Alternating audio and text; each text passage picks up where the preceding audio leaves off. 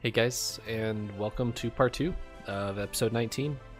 If you didn't see part 1, it was released earlier this week. I highly recommend you go watch that one first. But without further ado, here's the second part. So I'm going to push us through to the next thing on our outline. And Elliot, you asked about this before we hit record. I have horns, and that is the only thing in this bullet point. And I would like to get on my soapbox here for a second. Sit back, get a sip of your tea if you got it. All right. If they and when they ever make a screen adaptation of The Way of Kings, I really want them to lean into this idea of battle horns. Are you talking about musical instrument horns? Yes, sorry. Okay. Like you know the Rohirrim horns when they charge the battle and you get the goosebumps every time. Sure, we sound the horn, we charge, yeah, exactly. Or we blow the horn. The Chasm Fiend is on XYZ platform. Correct. So that is what we've seen of musical horns so far, is that when a Chasm Fiend is sighted, there are horns, and that there's a code that they use to tell everybody in the war camps what plateau it's on.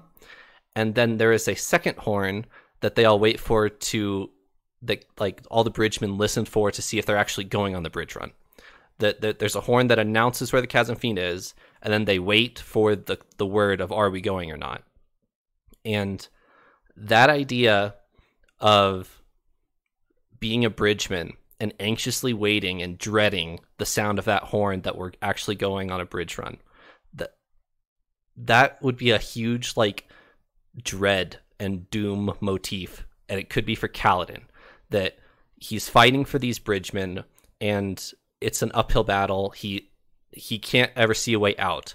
No matter how much he preserves their lives, eventually they will die to these bridge runs. Now, whenever they make a screen adaptation of The Way of Kings, I would like them to use that horn on the final assault of a bridge run, and here's why.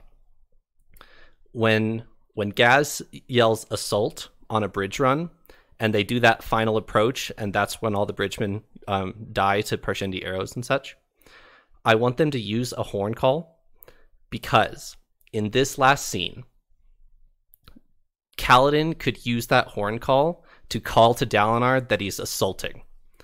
They specifically mention that they would have to charge the chasm and not just go back a little bit of the way to see if Dalinar could come back to them. They would have to charge the chasm to tell Dalinar that they're coming to save him. And I think that could be a really cool thing in a movie, as if they've this entire time you've been hearing these horns and it means the death of all of these bridgemen. And Kaladin picks this horn up and uses it as a saving call for Dalinar, as an assault call, that they're assaulting the chasm. And then when Dalinar hears them and tells his troops assault formations, he could do the same horn call back to them, that he hears them and he's running. That I've always had that thought whenever I read this for the first time, that I've wanted horns to be in this, and I really want it to happen. That would be super cool. I love that imagery. I thought it was funny because I also saw that on our little outline here. I saw a bullet that just said horns, and I was like, we're running a little long. We'll probably just skip that. It's like, oh, that's probably some small detail, but that's actually really cool. And I'm glad you explained that a lot. And I love thinking about and talking about like a potential screen adaptation one day, because there's a ton of awesome imagery. Total side note, but what I'd be most excited to see would be the actual shard blades. That's what I want to see in like a movie or show form.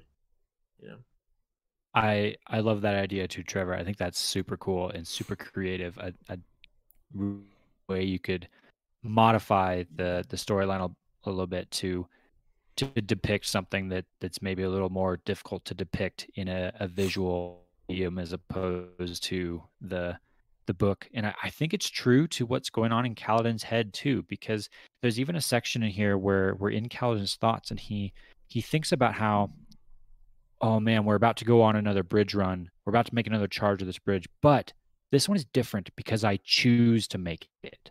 He thinks very specifically on that fact of, I'm charging again, probably to my likely death, and all these bridgemen are charging with me, but this one is different because we choose to do it.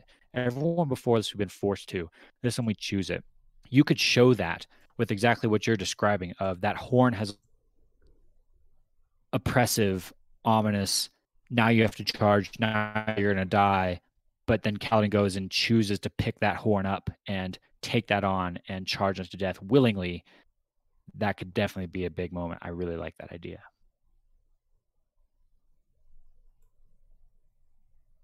So I guess moving forward here, I want to kind of take the reins, because my word for to sum up all of this for Kaladin was protective.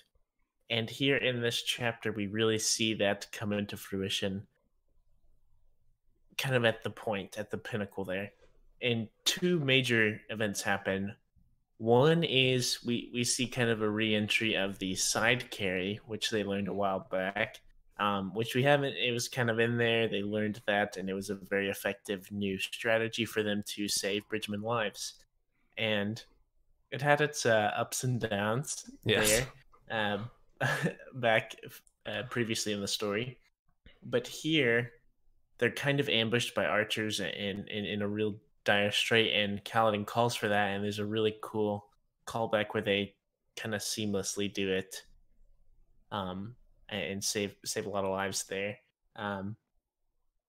So I thought that was really cool. But also, I think the coolest part, though, is with Kaladin basically sucking in a ton of Stormlight. Also, side note on this, with the fight going on and Kaladin now being a Surge Binder, I thought it was super, super cool that Kaladin is able to take the Stormlight from the Parshendi's beards with the gemstones they have in their beards. Whenever that started happening, I thought that was just so cool, and I was super excited. But that's I guess a little later on. Anyways, he sucks up a ton of Stormlight and has this shield and is out in front of his bridge crew and just imbues his shield to the max, I guess. There's a lot of passion and integrity there. You can kind of feel it. And he just soaks up hundreds of arrows. And I feel like that was a really pinnacle moment of him protecting his bridge crew. And that was a super awesome moment. It even said like he was being forced backwards. Like it was literally pushing his entire body backwards, taking all these arrow hits. Some even go through and like are sticking out of his arm afterwards. He's like, okay, all right, let's move on. No big deal. But I thought that was a really awesome moment. I was actually curious, Elliot. I know you always seem to know this and look back. Do you remember? Do you know what kind of lashing was used there for the shield? Because I don't actually remember. I did write in my notes that I think this is another reverse lashing. So we talked before, my theory was that he's performing a reverse lashing when the arrows like miss him but hit the bridge around him, because he's in contact with that wood. He's unintentionally imbuing it with a reverse lashing. The arrows are pulled to the bridge and not to him. I think this is just another example of that, just to the max. He's imbued his shield with this reverse lashing. It becomes essentially a huge magnet, and it pulls this huge cloud of arrows that are coming at him all into one massive impact that, sends him like, I imagine him like tumbling head over heels and then picking himself up, and his shield, he can't even pick up the shield. It's got so many arrows in it. That's my guess.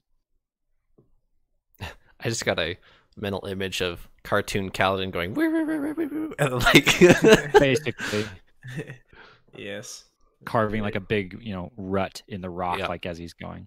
Yeah, I have the cartoon image of his feet just sliding directly backwards and kind of digging little ruts like along the way. Very cool. That's the anime version of the book. Yes, I guess so.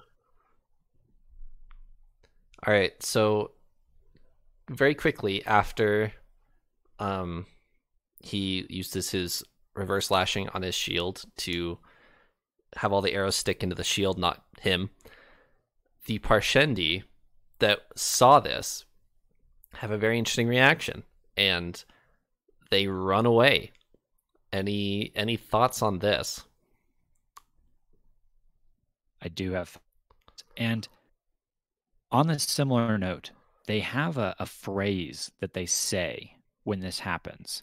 And I didn't actually bookmark it, so I Neshua have forgotten. Kadal is what they call him. Yes. Yes. And then that gets thrown out again later in one of the later chapters as well. And I don't know if that's some kind of a phrase, or I don't really know what that could be. I think it could be a lot of things, but they say it specifically in where Kaladin performs some kind of big Stormlight imbued ability. And my theory on this is I'm not quite sure if they're running away because they're just strictly afraid of what he's doing, or perhaps this maybe has bigger implications. Like maybe they're familiar with a Surge Binder and they know what these abilities are, and that's why maybe they have this phrase for it. Maybe Neshua Kadal, their term for Surge Binder or something like that, and they know what this is. Maybe they've seen these abilities before. Maybe I don't know if I'm fully behind this theory to tie in a thought to some of my previous theory. My biggest running theory right now is that the Parshendi are being controlled by someone. They're being manipulated or used to fight the Alethi for a bigger agenda. What if that person is a Surge Binder? What if that person holds so much power over them, can control them because he is a Surge Binder? And what if that's why they're so afraid of Kaladin, because they see those abilities in him and they're terrified of it because maybe those same abilities are being used to threaten them into obedience.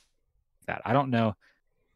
I don't know if I'm fully behind that theory as so much as to say I think that's what's going on, but maybe. If you remember back to the prologue, Szeth is with the Parshendi, and the Parshendi take credit for Gavilar's death. That's the whole reason why we're here in the first place. True. So they certainly have seen a Surge Binder Shard Bearer before. Yeah, lots of possibilities there, and I'm not quite sure what to think of it. I mean, if they were super familiar with Surge Binding abilities, I think they would immediately recognize that they into battle wearing Stormlight. I think they would know that Kaladin is going to use that. They figured that out pretty quickly, actually. That's noted in the section. Kaladin starts to pull Stormlight out of their beards, and they realize that, so they start to take them off before they charge into battle. But I think if they were like really familiar with Surge, would have known that already. So I don't know. I really don't know. This is one of my biggest questions right now. Well, with the Parshendi, like you said, they know something's up, at least with Kaladin. You know, Yeah. at a bare minimum, they're like, whoa, this guy is crazy strong. That's scary. Let's get out of here. You know, that's at a bare minimum. Likely they like Trevor said, they've seen a Surge Binder before. They know that this is some kind of crazy power that they're at least intimidated by. And it's, I guess there's two parts to my thought here. First of which, what I'm really curious about is Shen, our little Parshendi bridgeman. He's been left behind because, you know, the whole desecrating of Parshendi bodies is not what he should be seeing. It's not very good for his mental health there. And so I feel like that has to become a much bigger thing. I'm struggling to believe that they would have had him join this bridge crew, and then he hasn't played that big of a part. He's been fine. He was a bridgeman. But I feel like there's something bigger here, or maybe we'll learn more from him. But I am very curious about the Parshendi and this. I don't remember exactly what it was, but Neshua Kadal this phrase for Kaladin. I feel like that's something specific to him, maybe part with his surge binding ability and part with his tactics, which they very much hate. Isn't it that they begin singing a separate song for him and things like that? They cannot stand him. Yep. And yeah, and they seem frightened. It's a mixture of like fear and hatred almost. I don't know. It's a big question mark in my mind. I don't really think that they're being controlled as a group right now, but I don't know what's up with them. I feel like they're a lot smarter than we think, or than the book portrays them to be intentionally, but I really don't know. Kind of shifting gears here, and this is in tune with the book. Through all of this huge action chapter, we get a flashback segment. We get a flashback segment to Tien's death. And this isn't a big revelation. We know that Tien's dead. And we know that young Kaladin, Tien was alive. Tien joins the army. Push forward 4 years later, Tien's been dead for a while, and Kaladin's trying to cope. But in the midst of this entire battle, we get a Kaladin flashback segment. Do you guys have any thoughts on why this is here? Why is Tien's death scene in this chapter? I definitely think that this is if not the pinnacle moment, then leading up to the pinnacle moment of this book for Kaladin. And so I think it brings this out as the final flashback moment to show what's fueling Kaladin and what has strongly affected him in the past. And so I think it shows what actually happened at Tien's death here at this pinnacle moment, to kind of top it all off. I think it's simply like the escalation, that top point. I think that's why it's here. Yeah, I think my thoughts on this are similar to yours, Paul. I'm thinking about it from a writer's perspective, from a plotting perspective of I think the author needed us to hit the climax of current Kaladin and stories at the same time. Otherwise, one would have probably overshadowed the other. If we hit the big epic moment of Kaladin up and unlocking his new abilities and saving the day, and then we have to go on in a later chapter and experience Tien's death, I think that would have been a little harder to process as a reader. And so putting it here allows us to kind of process them both at the same time. Although I was a little frustrated when we broke for a flashback, because it was right at the pinnacle of, I knew we were headed for an epic moment for Kaladin. And when I saw the break for the flashback, I was like, no, you can't stop there.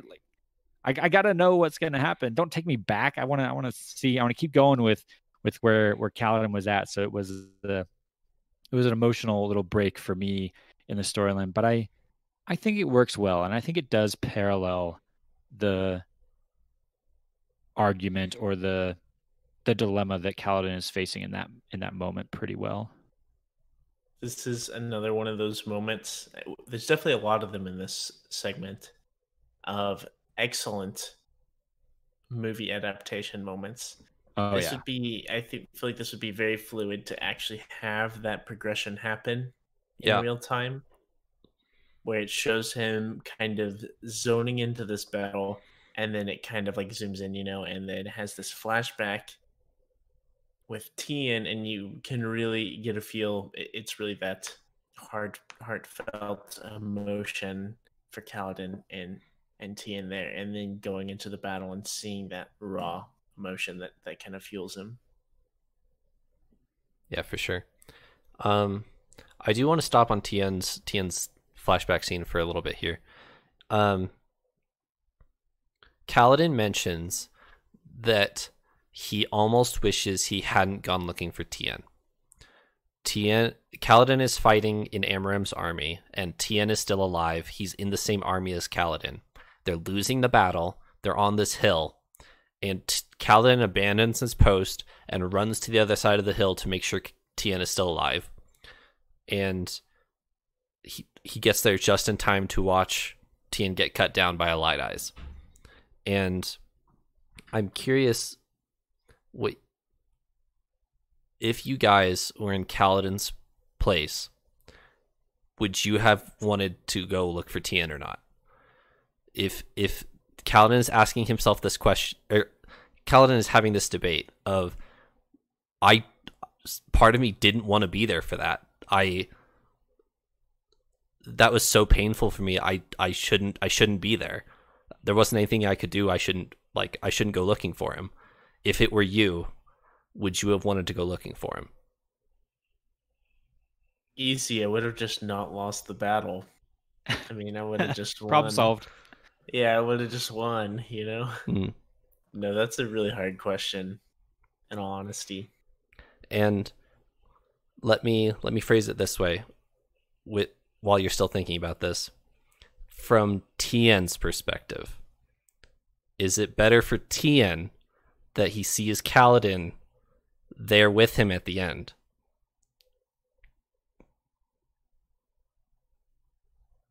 Well, that your second question depends on how you view the afterlife, if you will, because Tien's dead. So right. I don't know that really cynical and terrible, but I don't know that from his perspective it matters so much, because he gets murdered. He's slaughtered. But he goes off to, what do they call it? The Sacred Halls or something? The Tranquiline Halls. Yeah, those, and maybe it matters there. I don't know. But going back to your first question, though, from Kaladin's perspective of this, that is a really, really tough question. And it's notably tougher for me because I put myself in Kaladin's shoes.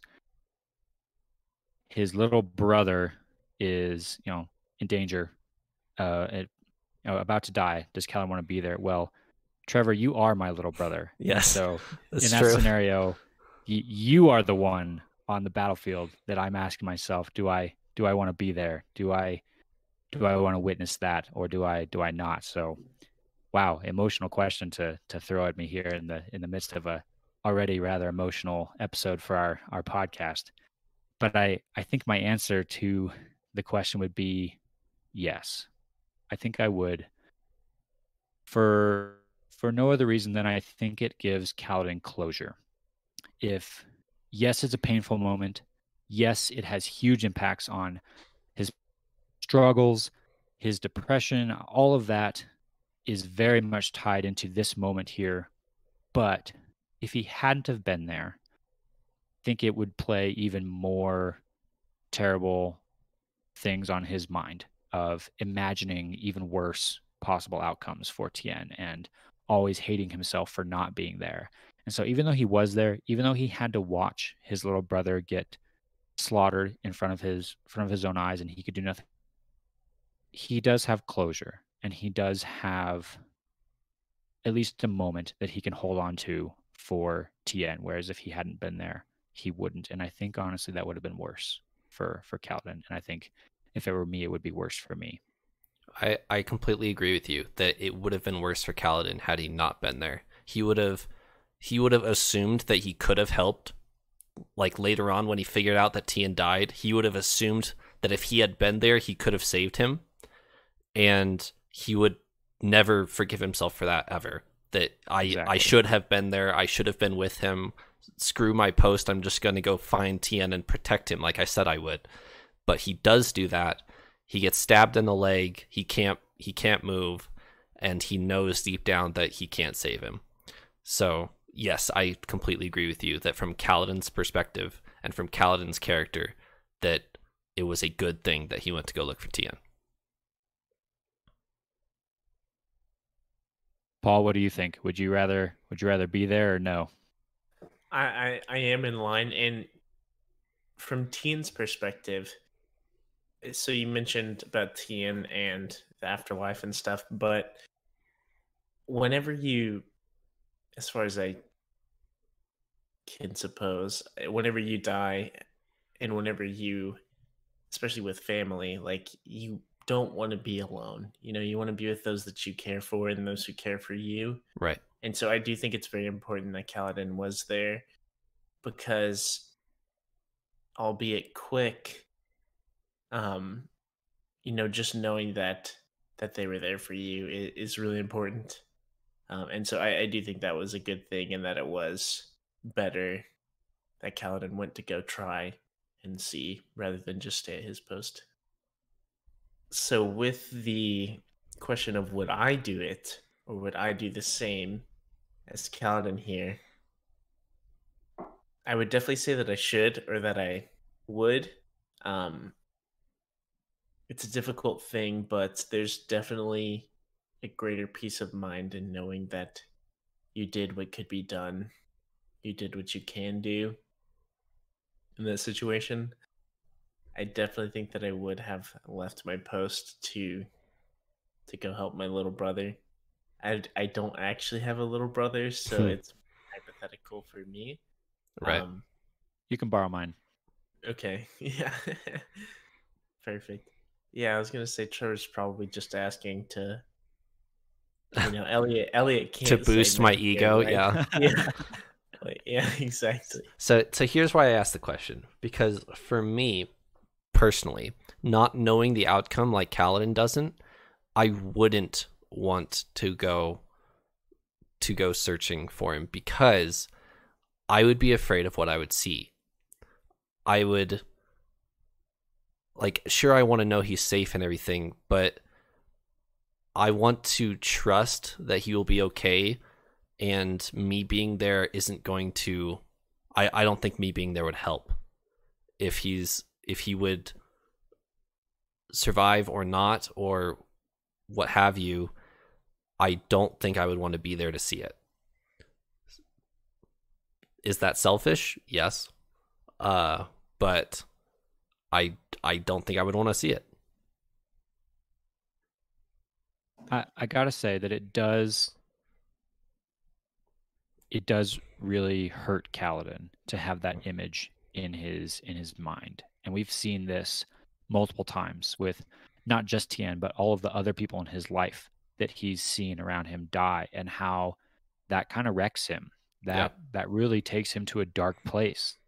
He's had so many people, some really close to him, some not quite so much, other people that he's tried to help and failed. And if he had, he maybe that wouldn't plague him as much as it does. So maybe there is something to be said for your approach.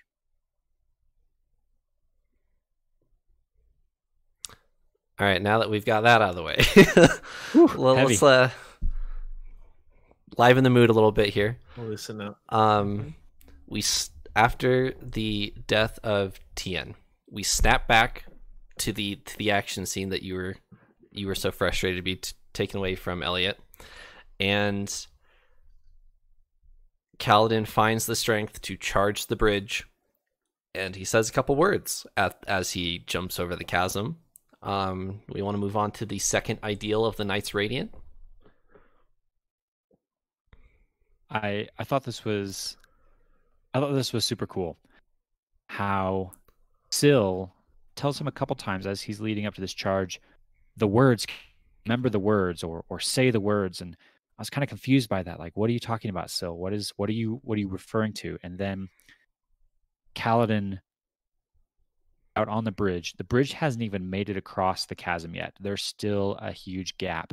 And he launches himself across the chasm, which, when he did that, by the way, that reminded me back to Dalinar and Adolin doing that in their charges, where they leap the chasms first and then, secure the landing so that the bridges can come behind them.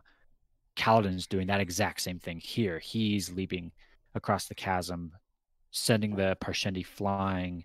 And when he lands, that's when he says the words, the second ideal of the Knights Radiant. I didn't actually write it down in my notes. Do you have it? What is the actual words of it? Oh, shoot, you're putting me on the spot. It's I thought you had this memorized. I do. It's I just want to make sure I'm not accidentally saying like the fourth one from a later book. Like, I can find it in a second here.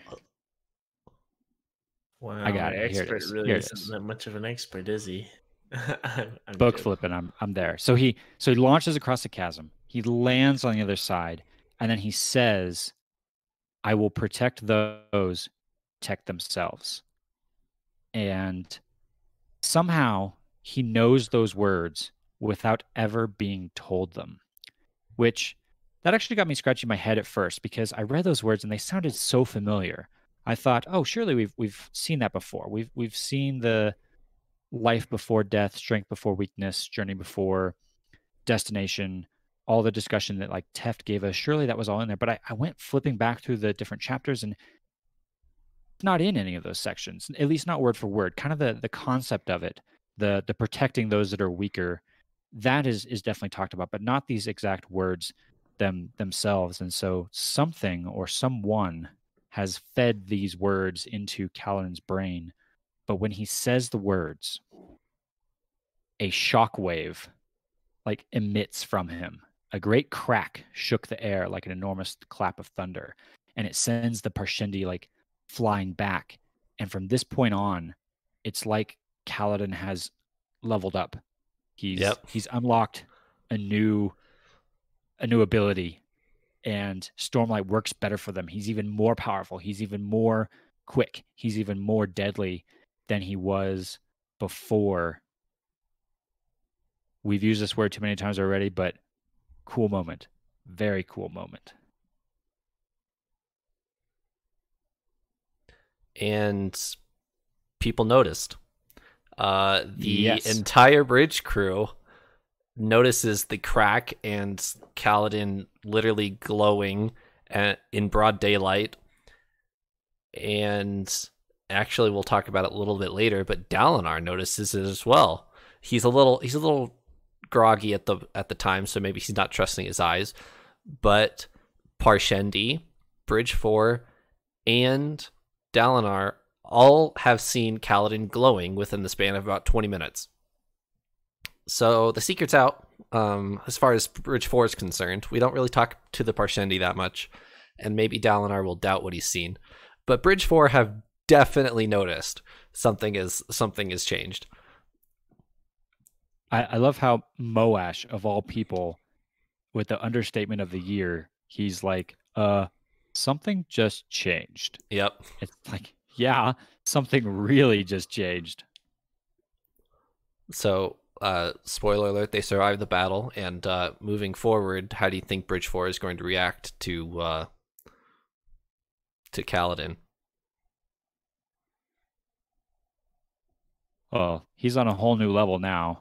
I think there's no more hiding it. He's up until this point been very careful on the battlefield to make sure he didn't glow, and so that no one really knew where he was getting his powers. I think Teft maybe was the only one. Maybe, well, I guess Lopen. Teft and Obviously, Lopen, yep. saw him do it.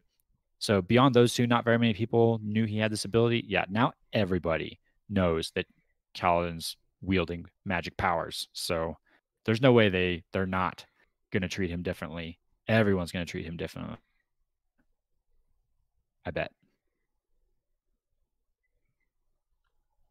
Elliot, on the outline here, you said that Teft seemed to indicate that ideals beyond the first were unique. Do you want to ask about this?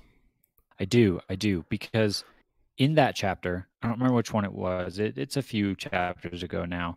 Teft gave us a little more information about the Knights Radiant, about the ideals were immortal words, he called them, and I enjoyed learning a little bit about that. I want to learn more, and I thought back to that as we read this because there's a bit in there that he talks about the first ideal of the Knights Radiant, and we've talked about that before. And he says that one was the same for all of the orders. We know that there are different Knights Radiant, 10 total, I think it said. Yep. But he specifically then says he said there were 4 more, and all of those were to the different orders, is how he describes it.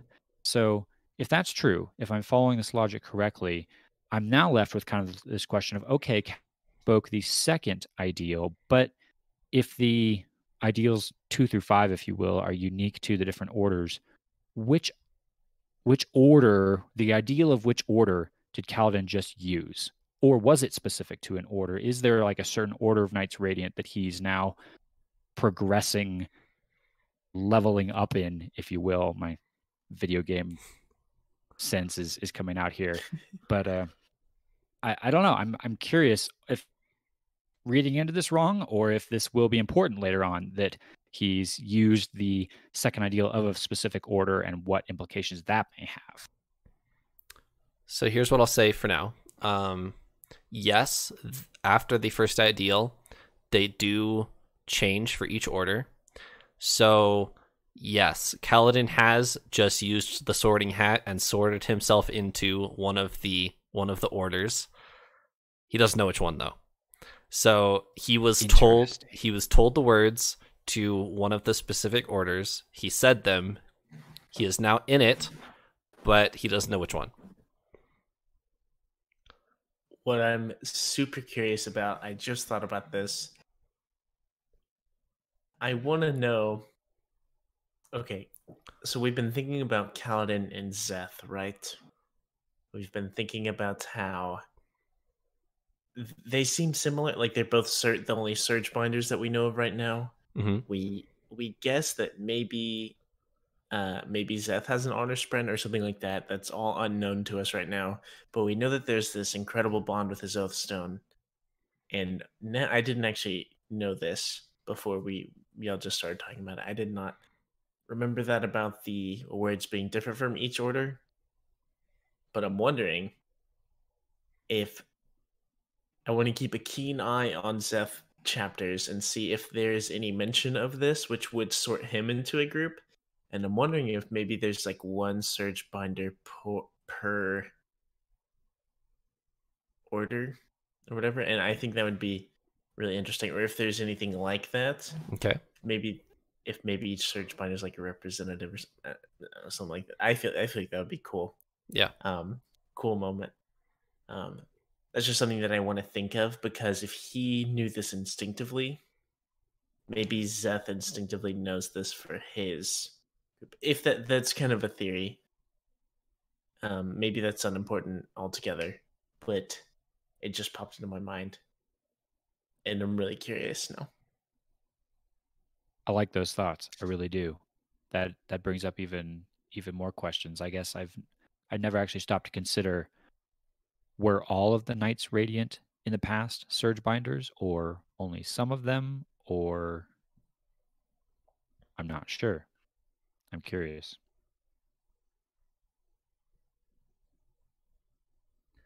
We just need another Szeth chapter, or at least a good one that gives us some info. But yeah. Elliot, you have a theory bullet point. Do you want to talk about this one? Ooh, yes, I do. So, in this section here, we get emphasis on the words. It comes from Syl. It comes from this voice in Kaladin's head, or maybe it's kind of, just innately he knows the words. But when I read the words, it reminded me of something, an unanswered question that we have, and that goes all the way back to the prologue and the last dying words of Gavilar. And if you go back and you read those words that he actually says to Szeth after Szeth has just killed him, he says, "Tell them to find the most important words a man can say." And we've wondered what those might be. I've theorized in the past that maybe Jasnah is looking for the answer to that, perhaps in the Palanaeum at Kharbranth. Maybe it's in the Way of Kings. Maybe it's something in there. I've thought maybe if it was in the Way of Kings, they'd probably have found it by now. Would be my guess. Dalinar studied the Way of Kings pretty closely. He would learn that, and he knows Gavilar's last words. He's on the lookout for those. But what if Gavilar is trying to point them to the ideals of the Knights Radiant here? We just saw Kaladin speak some rather important words and unlock some pretty incredible abilities by doing so. Maybe Gavilar was trying to point them in this direction. I don't know why Gavilar would know about this. I don't know how Gavilar would have learned about this. Maybe Gavilar had spoken these words and unlocked some of those abilities for himself. I really don't know, but it made me think back to that, and maybe these are related somehow. Maybe that's why the Parshendi killed him, is because he already said the words. Yeah, maybe. Maybe. Paul, I see you stewing over there. I'm stewing real good. But before you jump in, Paul, there's also, though, remember that dark sphere in this whole equation. Szeth took that dark sphere off of Gavilar, or Gavilar gives it to him or something like that. And I think we've learned that Szeth has hidden it somewhere. He's hidden it somewhere in Roshar. He knows where it is. He doesn't want anyone else to learn. So I don't know how that fits into this equation and the words, or how that all fits together, but these may not even be related. I may be headed down the wrong path here, but this is where my mind is going. I'll be honest. I'm not happy you brought up the dark sphere because I feel like I was not figuring this out, but on it, hot chasing. I can't speak. Hot on its tail, you know? I feel like there's just kind of these puzzle pieces we need to connect what's going on with Kaladin to what's going on with Szeth and figure this out. And the dark sphere just is an entirely different thing that I feel like has no relation to this as far as I can see. So I don't know. I don't know about that at all. So that's just a big thing over here that I'm not going to think about right now. So yeah, I have no clue with the dark sphere. The words thing, this whole emphasis with Gavilar's last words, finding the most important words a man can say, and these words with the Knight's Radiance, the ideals, is kind of coming together, and that's starting to make sense. And like you're saying, Kaladin says this instinctively, and it unlocks this power, and he really just goes ham on the Parshendi. But the Dark Sphere, we're just going to forget about that for now.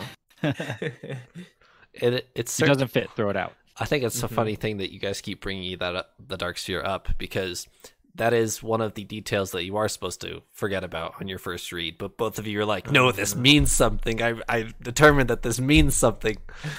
I think it's funny that you both keep talking about it. Yeah, there's no way it doesn't mean something. There's literally no way. It means something. We will find the answer. Yes. We will. Alrighty. We've been going a little bit long, so it's time to speed run chapter 68 with me, gentlemen. All right, so Kaladin has leveled up, as you've said. He is in level 2 of Knight's Radiant. And Surge binding. Yes. Yeah. And he starts defending the bridge that they've just laid solo. His bridgemen come in to help him, and Dalinar and Adolin reach him.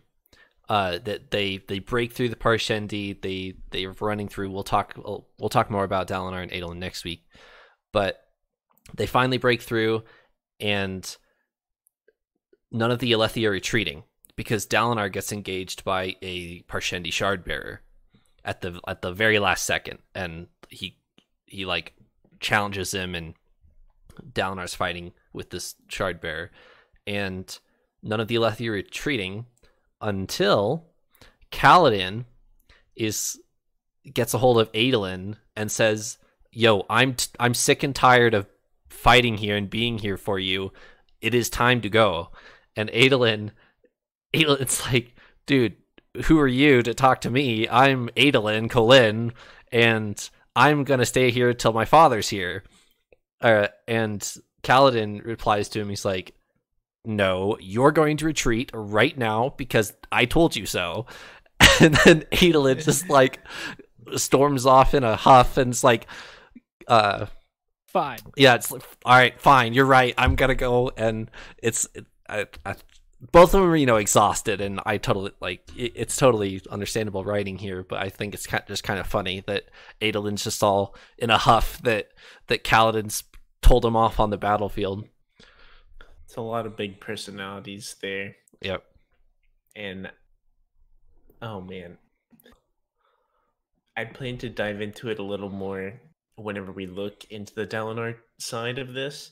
But I'm really excited to see these storylines are really coming together here, and it's a huge moment, especially in chapter 69.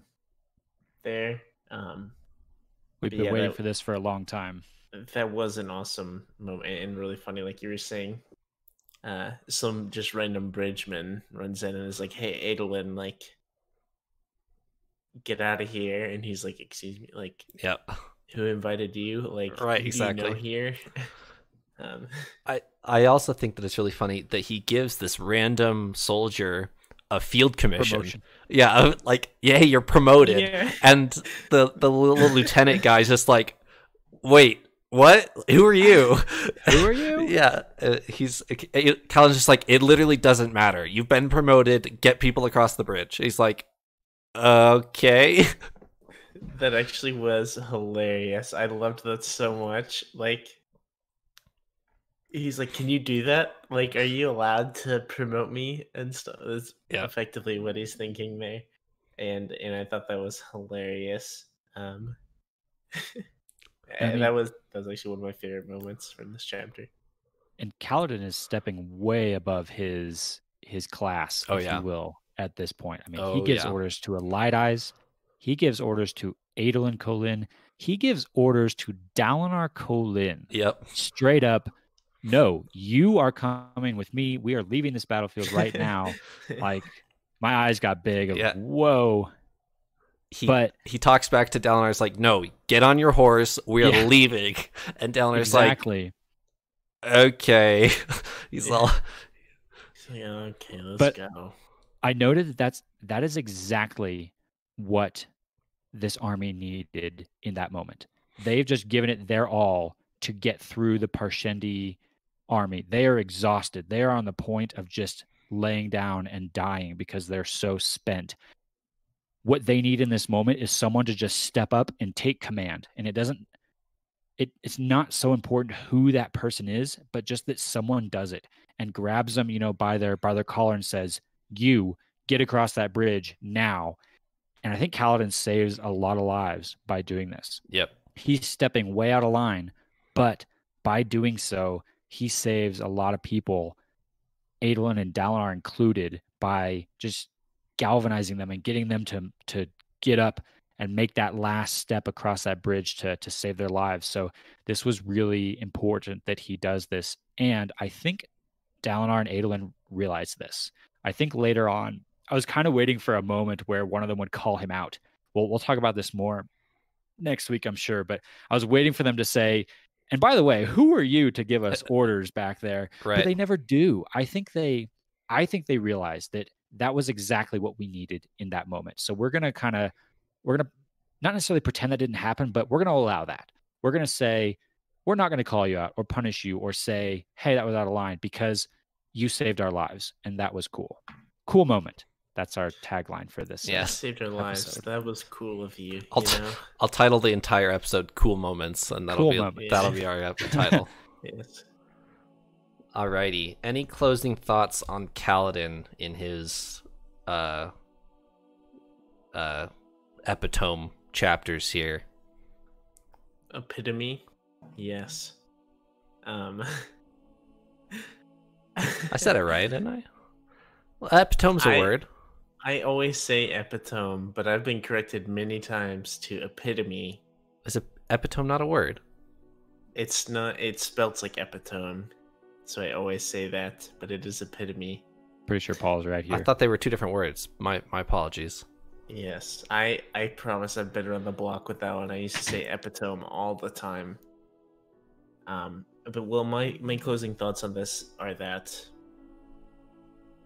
this really is the closing thoughts chapters for Kaladin, at least right now. It really brought everything that we've experienced so far to one point, and it was really cool. It was great, and that's why we've been talking about it for an hour and a half almost. And a half. Yeah. Yep. To those of you panicking, we are talking about chapter 69 next week, so We're not skipping it. Don't worry. We'll get there. Yes, we'll definitely get there. But yeah, it really brought everything into fruition. I think that's why we ended up talking so long, is because there was basically everything that's been a major point of Kaladin's storyline really came out here, with lots of future stuff as well. Yeah, even very small details like minutia down to the side carry, it all comes to a payoff in these chapters, and it's so good. Alrighty, I will close us here. Thanks for joining me, Elliot and Paul. We will talk about Dalinar's side next week. Cannot wait. See you then.